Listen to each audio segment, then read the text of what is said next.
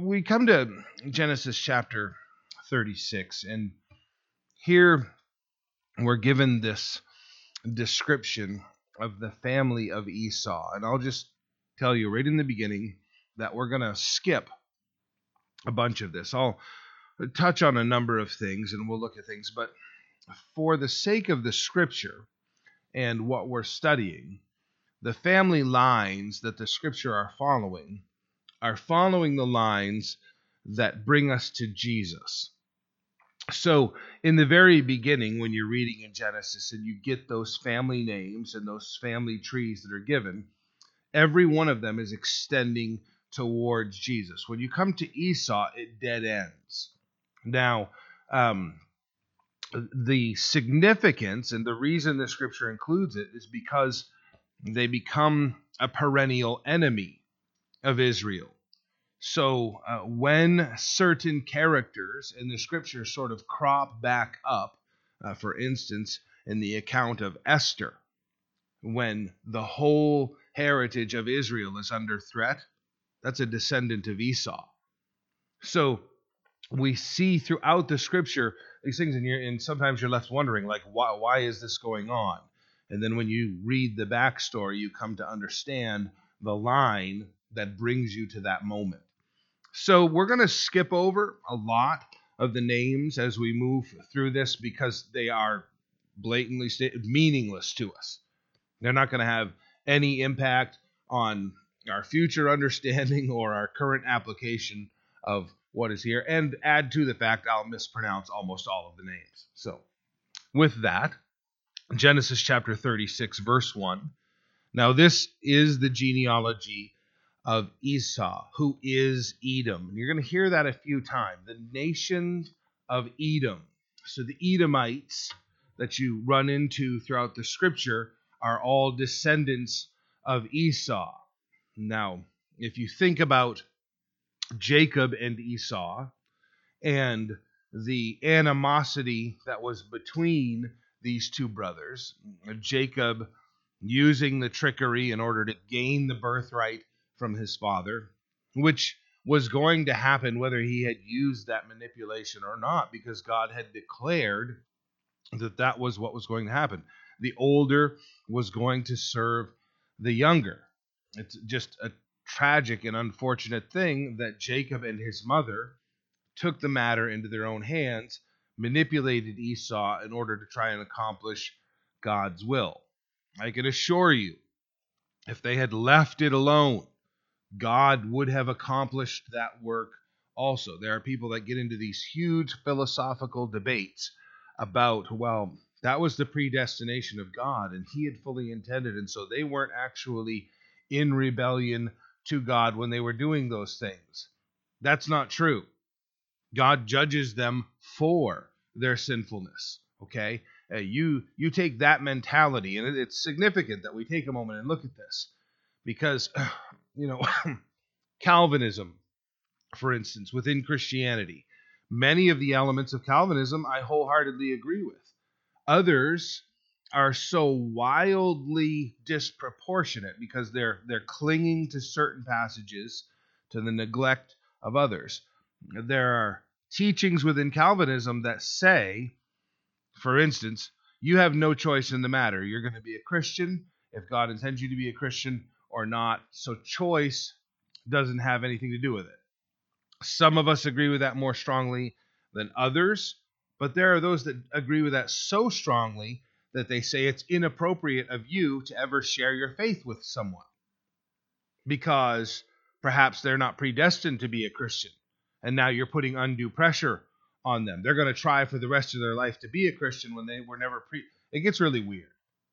Okay, within the setting, every man has his responsibility. God has his sovereignty, and then we have to make our choices also. How do those two things work together and couple together? I think it's impossible for us to understand on this side of eternity. We will be in the presence of God someday and have a complete understanding of these things. Here, Esau has this anger and this animosity, which for the moment has been laid to rest between himself and Jacob. But what you're going to see is that all the subsequent generations that come, the bitterness is still there. Bitterness is a treacherous thing. If we hear it in our own heart, hear it in someone else's mouth, as Christians, we should address it immediately.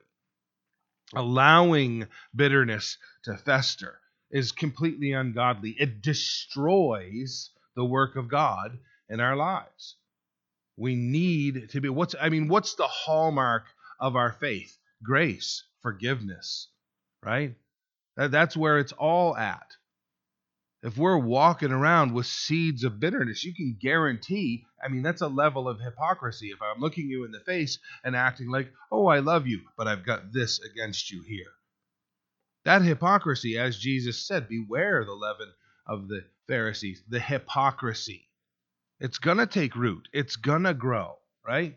You can look at me and say, Will's a knucklehead, and I love him anyway. You know why you can do that? Because I do it with you all the time. That's how we get along. I'm forgiving you, you're forgiving me. This is the family of God. Why? Because I'm a sinner and you're a sinner. It's this bitterness between Jacob and Esau that stays and destroys this family. Grace and forgiveness is how we function. So, verse 2, Esau took his wives from the daughters of Canaan, and therein is the trouble. He's departing from God's plan. He's not following what God wanted in order to keep that purity of bloodline, which is going to come to Jesus Christ.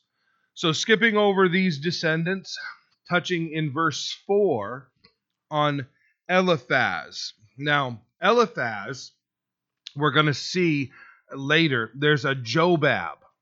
And that may be the Job of the book of Job.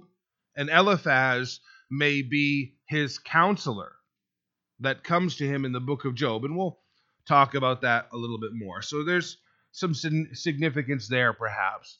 In verse 5, at the end, these were the sons of Esau who were born to him in the land of Canaan.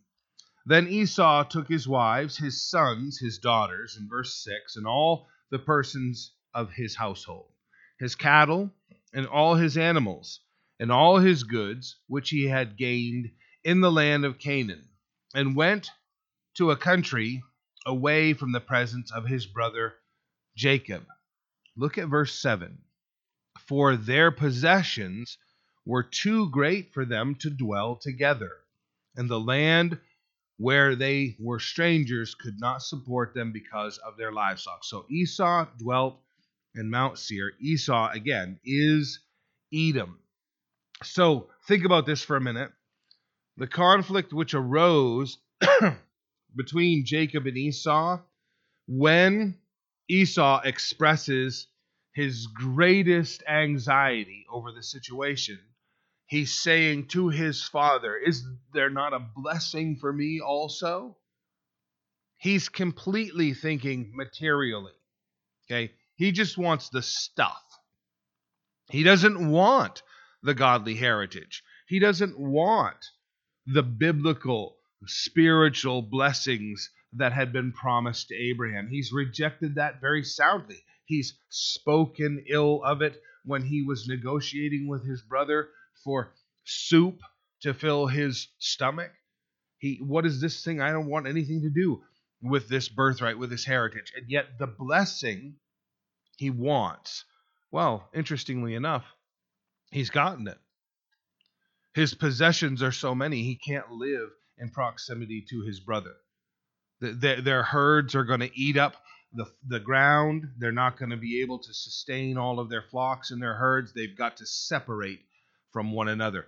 I make the point because sometimes we miss the greater blessing. We focus on things of the earth as though that were the blessing of the Lord. And when our pockets are full, and when our stomachs are full, and when our homes and our garages are full, we've missed the point altogether that Jacob is now known as Israel.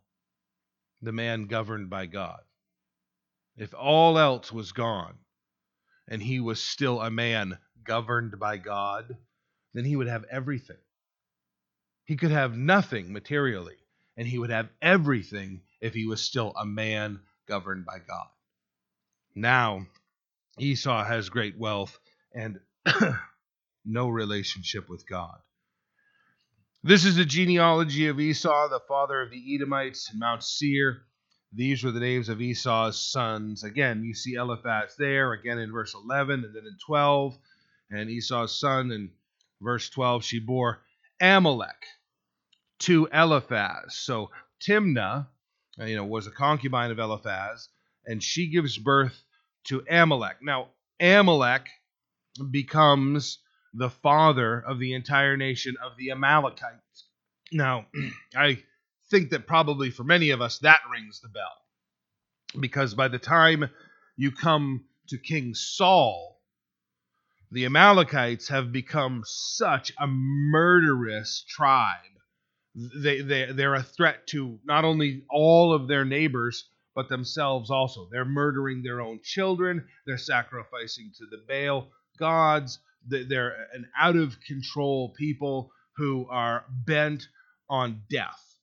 And God has to put forth the mandate to Saul, you need to wipe these people out. They're a threat to everyone and everything. If they're allowed to exist, and those, people who are opposed to the scripture, they look at it and they say, oh, what a horrible thing for God to do. Genocide. He's calling for Saul to wipe out an entire nation. Well, here's the thing. I'll say it again. The Amalekites have become so murderous. They're going to wipe everyone out around them, including themselves. They are just bent on destruction. And God says, I've got to bring an end to these people. I've sent my prophets. I've sent my ministers. I've warned. I've tried to pull them in. I've tried to get them to repent. And they are just bent, as I've said several times now, bent on death. They're going to be the destruction of everyone and everything around them. So they've got to go. So he sends Saul to destroy the Amalekites. And he, in fact, puts the mandate down so hard that God says, I want you to kill everything that's Amalekite. Men, women, children, infants, dogs, sheep, cattle, livestock, all that is Amalekite needs to be wiped out. Sounds incredibly cruel, but God in his sovereignty understands what needs to happen. Sends Saul. Saul disobeys him. Saul basically wipes out the armies of the Amalekites. He even keeps the king, Agag, of the Amalekites. He keeps the attractive men and women as servants, and a lot, or if not all, of the livestock, to the point that when Samuel the prophet arrives, he's now blind, he's so old, he is greeted by Saul, who says, I've done the will of the Lord. And Samuel, I'm paraphrasing, essentially says, really? Then why can I still hear goats and cattle? I can't see them, but I can hear them. If you've wiped out everything that is Amalekite, why is their livestock still alive? And Saul there says, oh, I've saved these as a sacrifice to the Lord. I want to give to God. Well, the sacrifice was supposed to be in the slaughter. Send everything to me, all sorted out, was what God was saying. He makes this claim of, I want to give to God.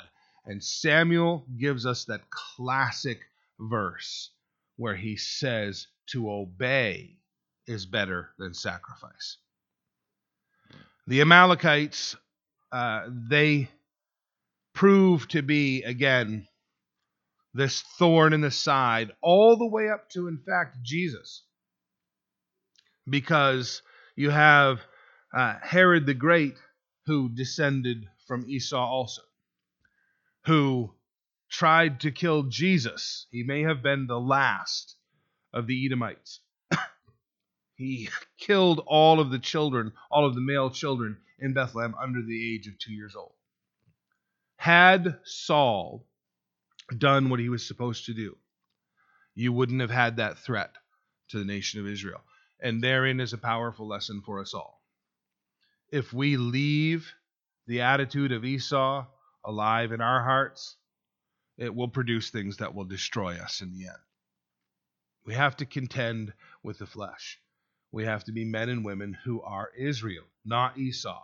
We want the blessing of the Lord without the obedience. We want the possessions given to us by God without the worship.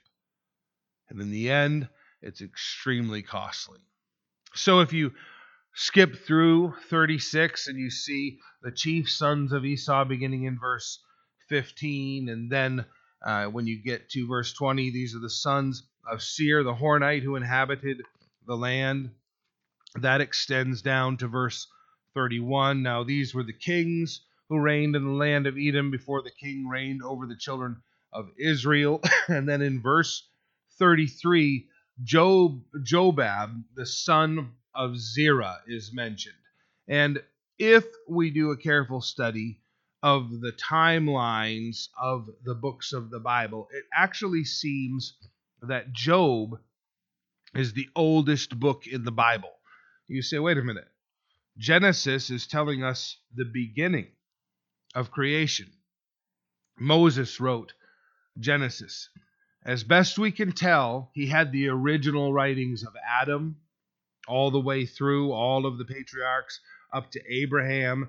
And these records here that we're reading in Genesis were probably compiled.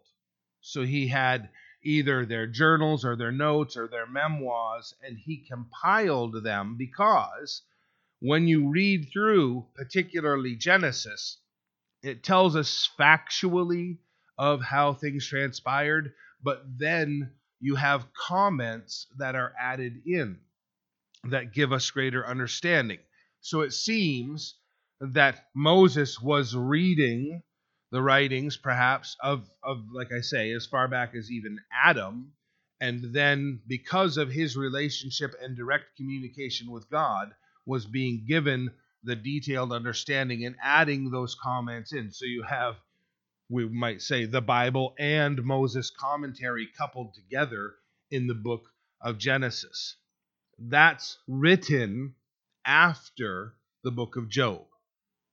That's why when you're reading Job, many of the things that are said about God don't line up with the scripture as far as God's character and personality, who he is and how he behaves.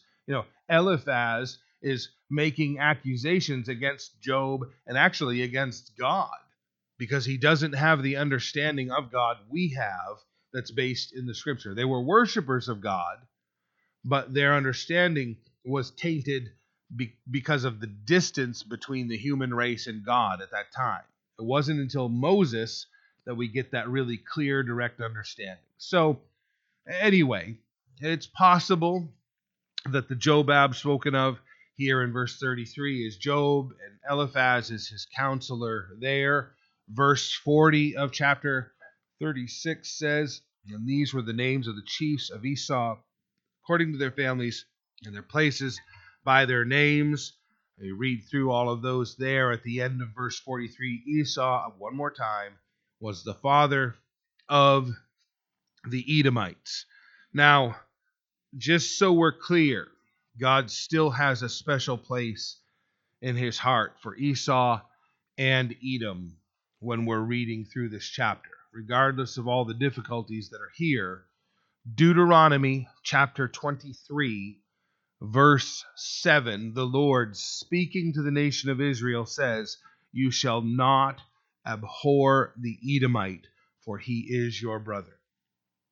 So regardless of the tensions, regardless of the fact that when they came out of Egypt and they wandered through the wilderness, the Edomites, both attacked them and neglected them, refused to give them water, refused to give them food, attacked them from their flanks and from behind, so that Joshua was having to defend. Even in the midst of all of that, God is saying, I do not want you to hate these people. They are your brethren. They are your descendants. In that, by the time we get to the Amalekites, and God is saying, okay, that's it. They need to be wiped out. I include Deuteronomy 23:7 so we understand God has been gracious with them for a tremendous amount of time. He's trying all through history to bring the descendants of Esau into a place of repentance. His kindness, his goodness, it's seen throughout the scripture. So, now we kind of dig in a little more meaty when you get to Genesis chapter 37, beginning at verse 1. It says, "Now Jacob dwelt in the land where his father was a stranger, in the land of Canaan." So this is why back in chapter 36 it said, that Esau had left and they were dwelling in a place where they were strangers. It's referring to Canaan. So they're coming into a land that's already occupied by Canaanites, and they're going to become the rulers of the land. They're going to become the people who own and possess the land. This is the history of Jacob. Joseph, being 17 years old, was feeding the flock with his brothers, and the lad was with the sons of Bilhah, the sons of Zilpah, his father's wives. And Joseph brought a bad report of them to his father. Now, that may be sort of a foolish thing that Joseph does at the moment, but within it, there is an honesty in that if he were working for his father and doing what they were doing for a job, he wouldn't have been doing the things they were doing. They're taking advantage of their father. They're doing things, whatever they might be, that their father would not want done. And he reports on them to his father. Now, I want you to notice that his father doesn't scold him or correct him and say, "You're just being overly sensitive, get off their case." That's how shepherds act when they're out doing their job. The report comes back that your sons, my brothers, have been behaving in such a way, and he's upset about it. He's actually concerned. So now Israel, verse 3 says, loved Joseph, and again now we begin to see Jacob continuously referred to as Israel. Jacob pops up a couple of times, but from this point forward, he's mostly referred to as Israel. So the change is very thorough. He's being referred to as the man governed by God. Israel loved Joseph more than all his sons because he was the son of his old age and because of his mother also. Also, he made him a tunic of many colors. Now, you can do this study on your own and create whatever mindset you want to about this coat of many colors, but for the sake of the passage, we're just going to dwell on that. It's referred to as a coat of many colors. Most of us, come up through Sunday school and seen Joseph there in his, sort of, psychedelic coat or whatever it is that he's got going on. But there are several different ways that this is perhaps thought of.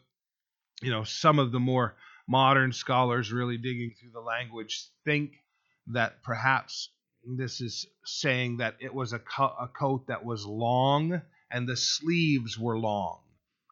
Workers didn't wear sleeves. They usually had exposed arms because they're with the sheep and it's constantly getting tattered and worn and filthy. So they wore a shorter sleeved jacket or vest even. So it's perhaps that the coat is long and the sleeves are long, and the idea is that Joseph is not labor, he's management.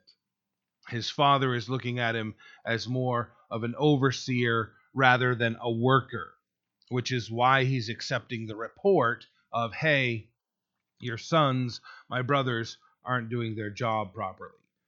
Whatever it's interpreted as, and there's no way to definitively say. I'm not trying to confuse you. I just don't want you to go home and go digging through the commentaries and suddenly think that you've discovered, the proper way of looking at this, because no one knows.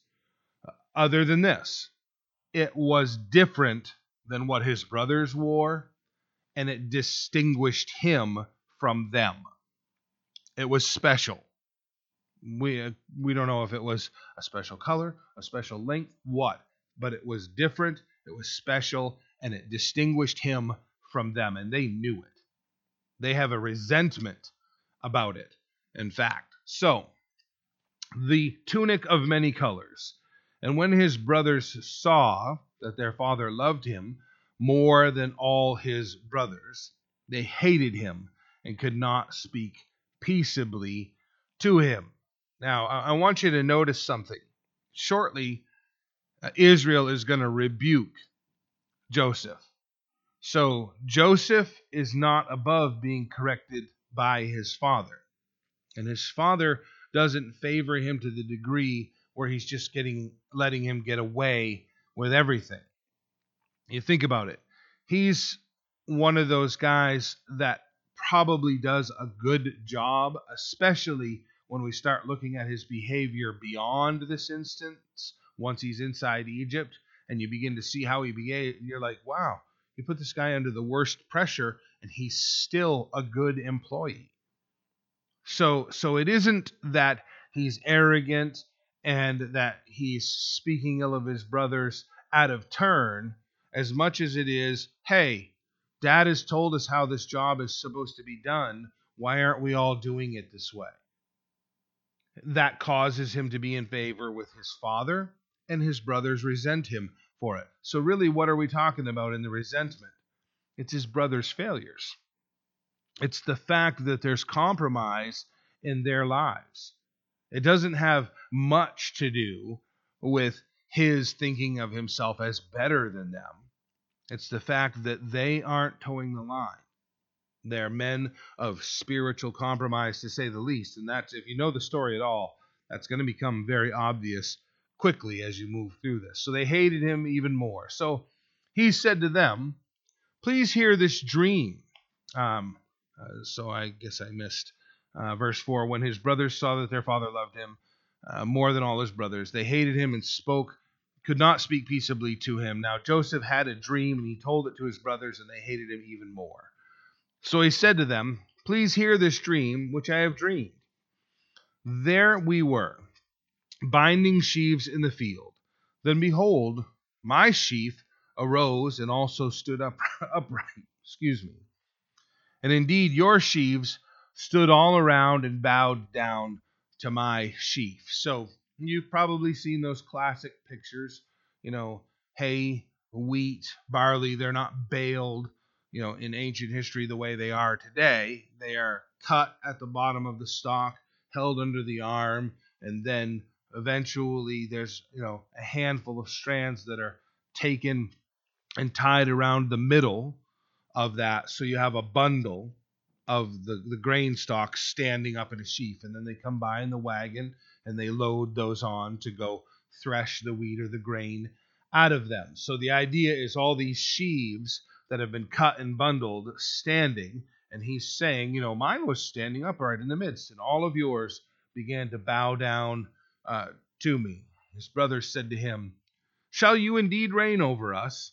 Or shall you indeed have dominion over us? So they hated him even more for his dreams and his words. Now, you got to, just plug in the idea that this is sort of a family history thing, right? Esau was the elder, and their father Jacob ended up having authority over Esau.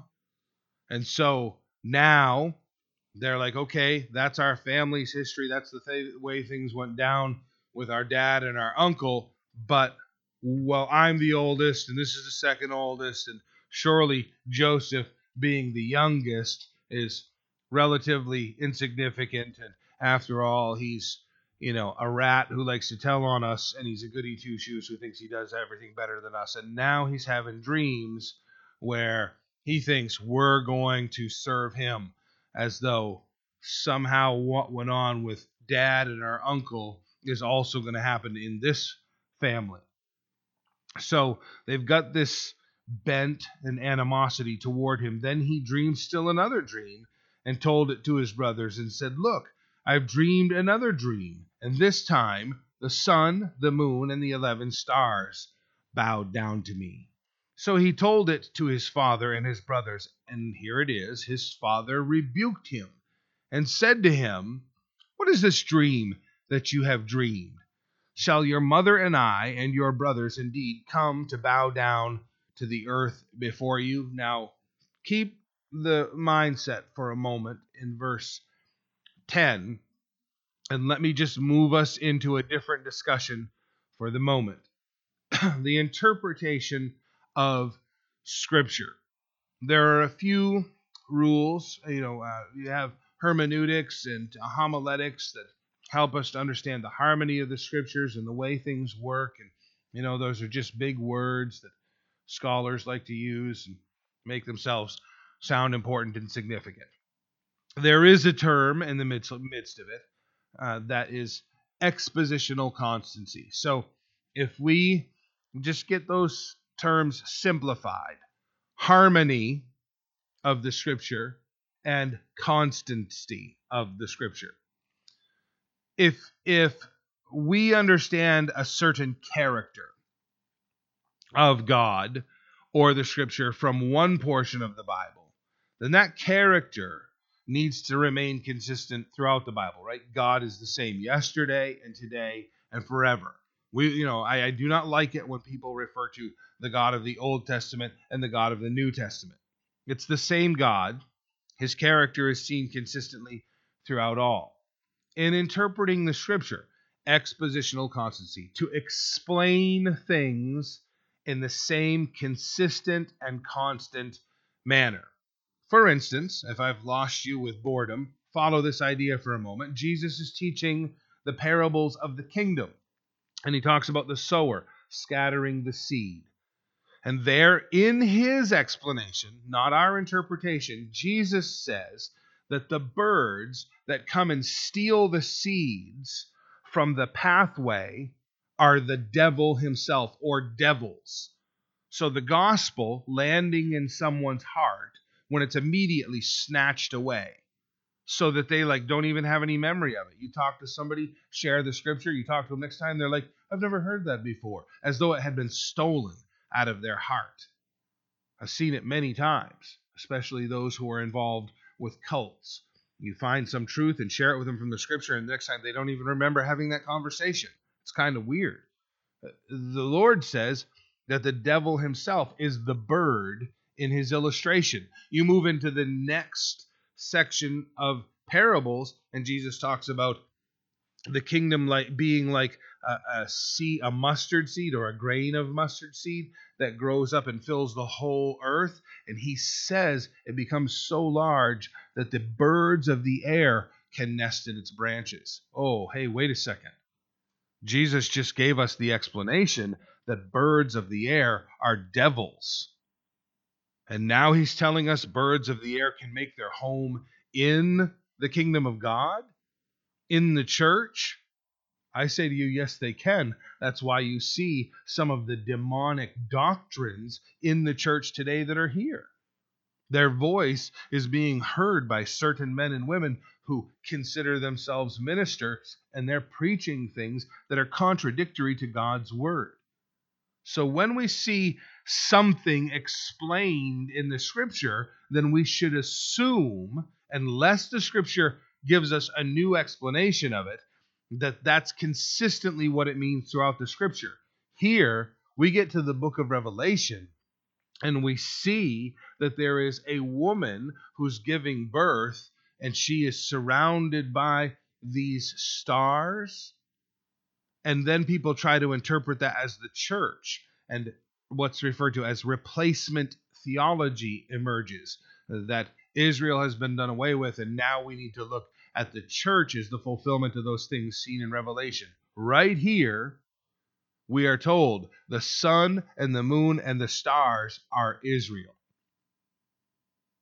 Nowhere is that reinterpreted. Israel is not done away with. It's very significant because the things spoken of in Revelation that have yet to be fulfilled are going to be fulfilled in Israel, the nation, not the church. We shouldn't be trying to replace Israel with the church. The church has its own promises.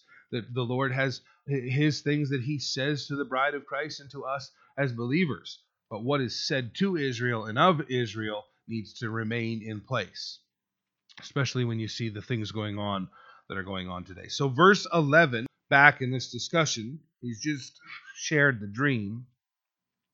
It says, and his brothers envied him, but his father kept the matter in mind. He dwelt upon it, much like we see Mary doing, how she stored those things up in her heart that had been spoken of and prophesied about Jesus. Then his brothers went to feed their father's flocks in Shechem. You can almost hear the ominous music right there.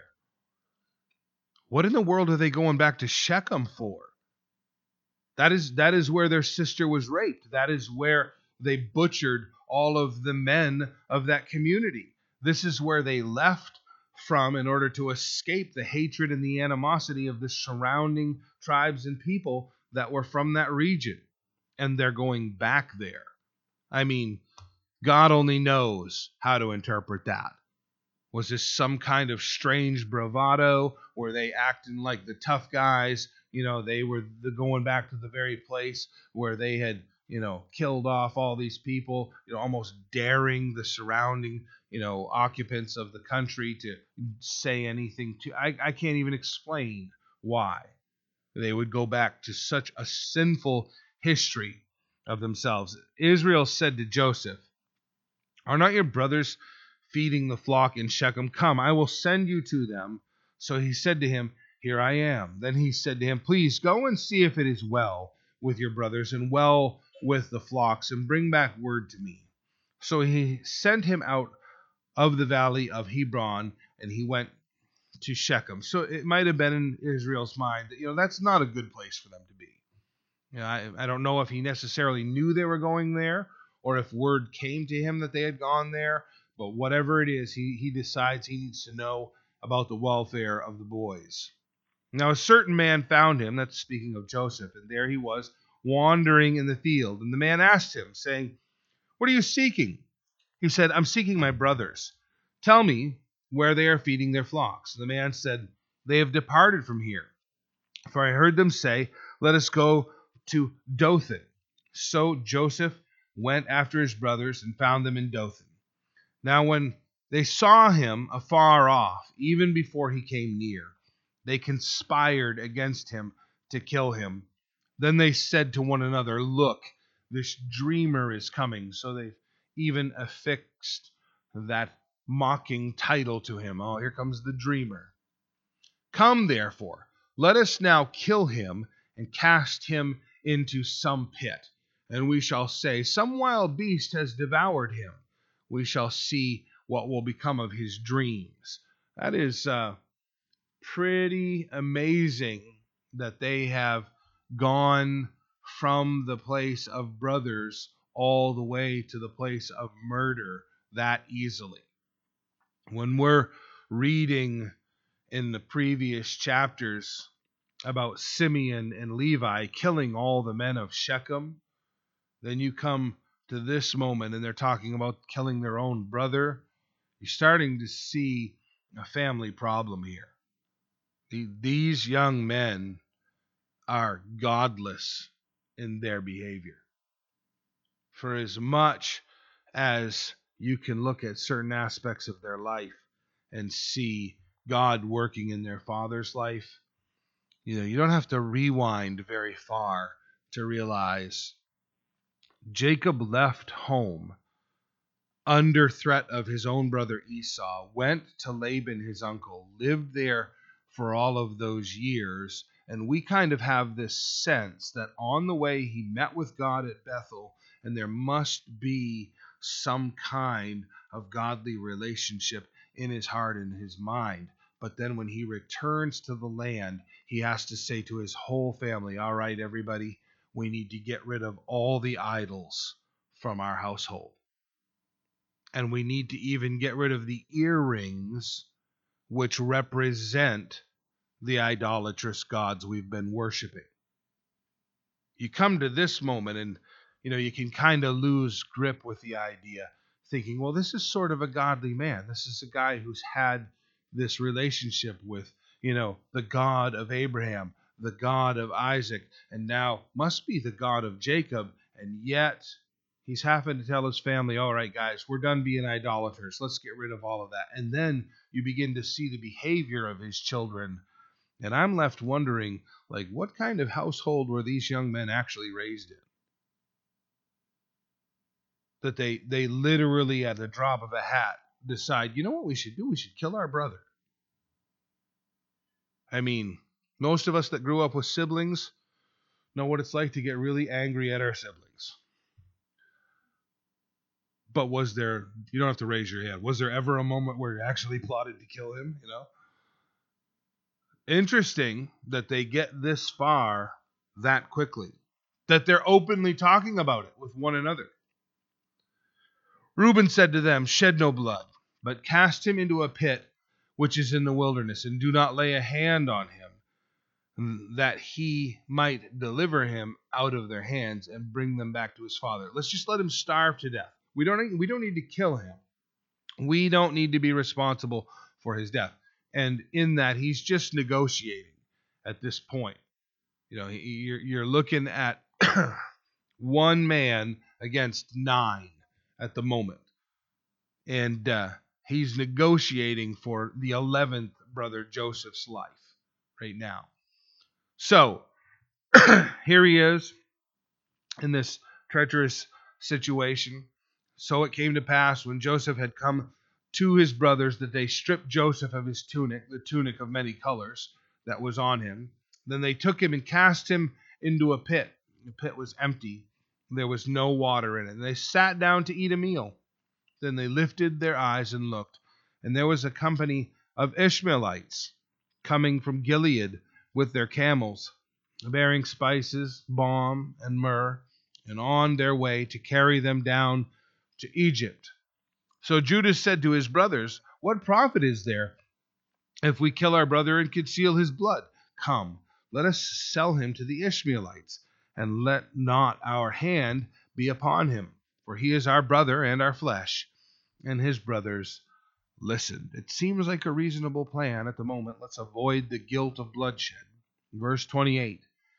Then Midianite traders passed by, so the brothers pulled Joseph up and lifted him out of the pit, sold him to the Ishmaelites for 20 shekels of silver, and they took Joseph to Egypt. Now, at this point, there's many different artistic depictions about Joseph pleading and trying to, why didn't he tell the Ishmaelites that he was their brother? I mean, at this point, if you just take a logical approach to this, he's probably very glad to be sold off to the Ishmaelites rather than remain in the hands of his brothers.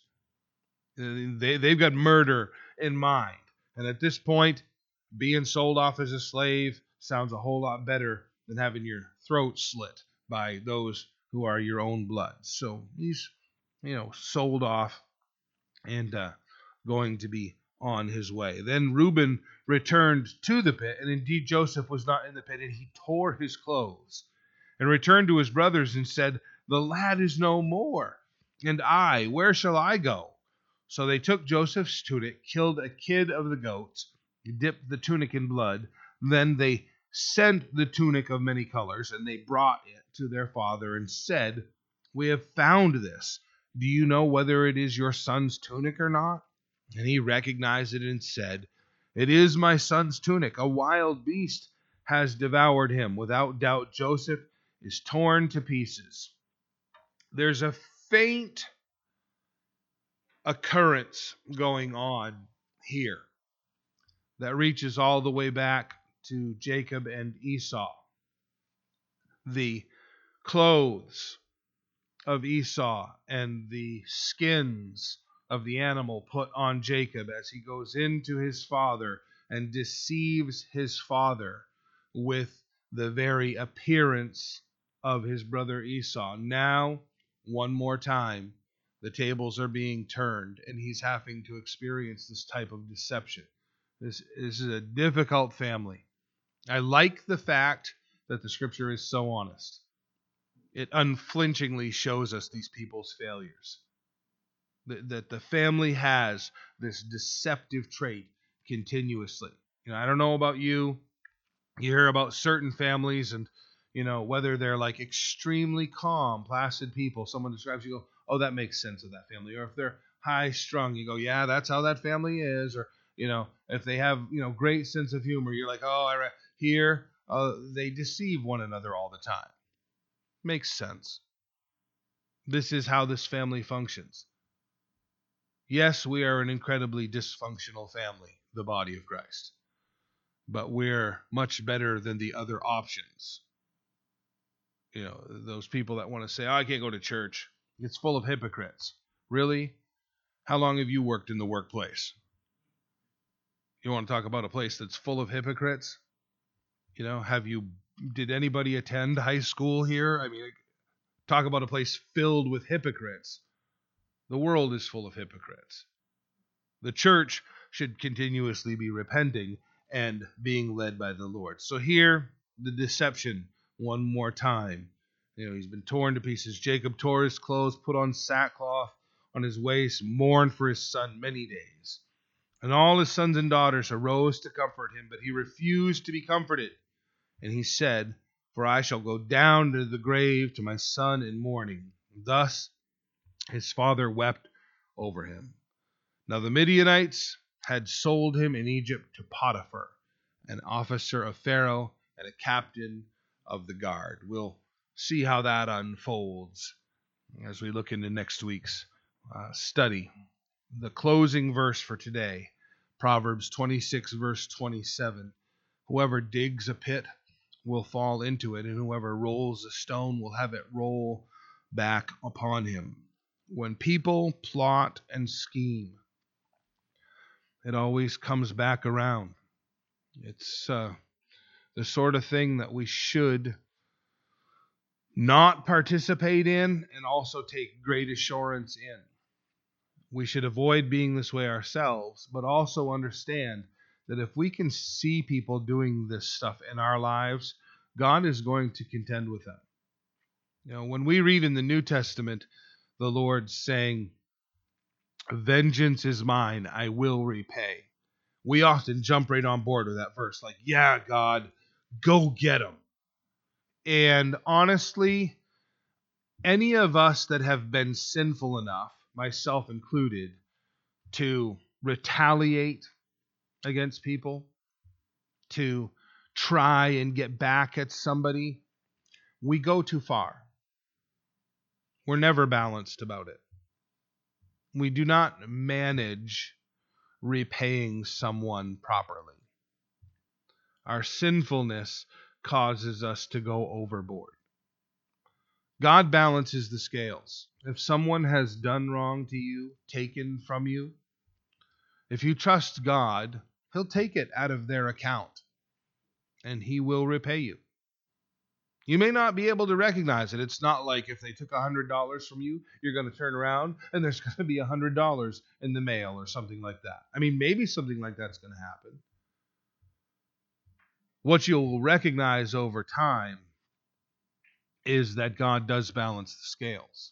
I had a man that I worked for many years ago now who was stealing. I was the assistant manager and he was the manager, and he was stealing tens of thousands of dollars from the company that we were working for, unbeknownst to me. I'm just working my butt off trying to be a good Christian. As the company zeroes in on him, he fired me. He told them the only person who has access to all of these things that keep missing is Will. And he played it up really good with them. Will has a young family.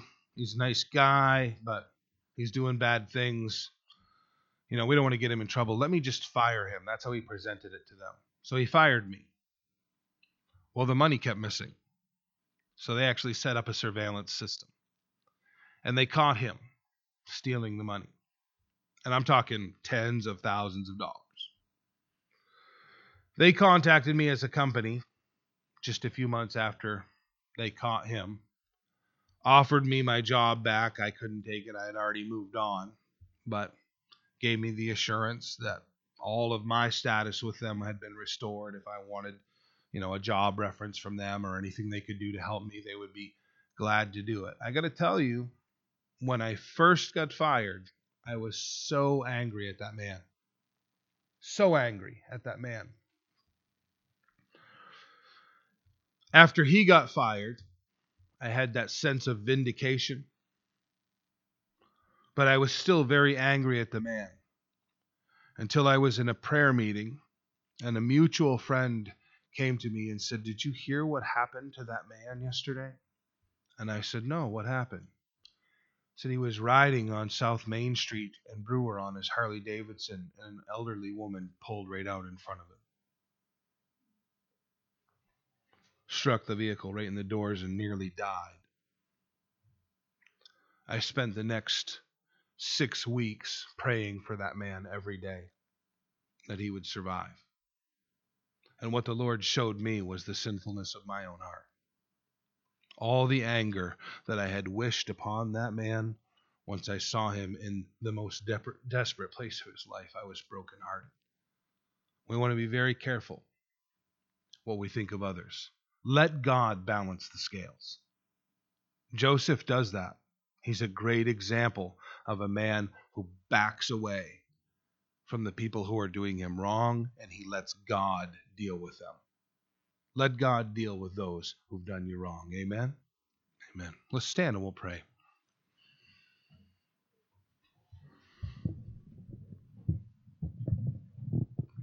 Father God, we are so grateful for the clarity of your word and the honesty of your word. If we wrote our life's story, we would leave out all of our failures, all of our bad spots. You don't do that. You unflinchingly show us people's compromise and failures. And as such, it shows us your grace towards us. Lord, help us to be men and women that are Israel, governed by God, rather than deceivers, rather than what we were born as in our natural sinful state. That we would be men and women that followed you, that loved you, that served you with our lives. Fill us with your Spirit. Use us as your children. We pray in Jesus' name. Amen.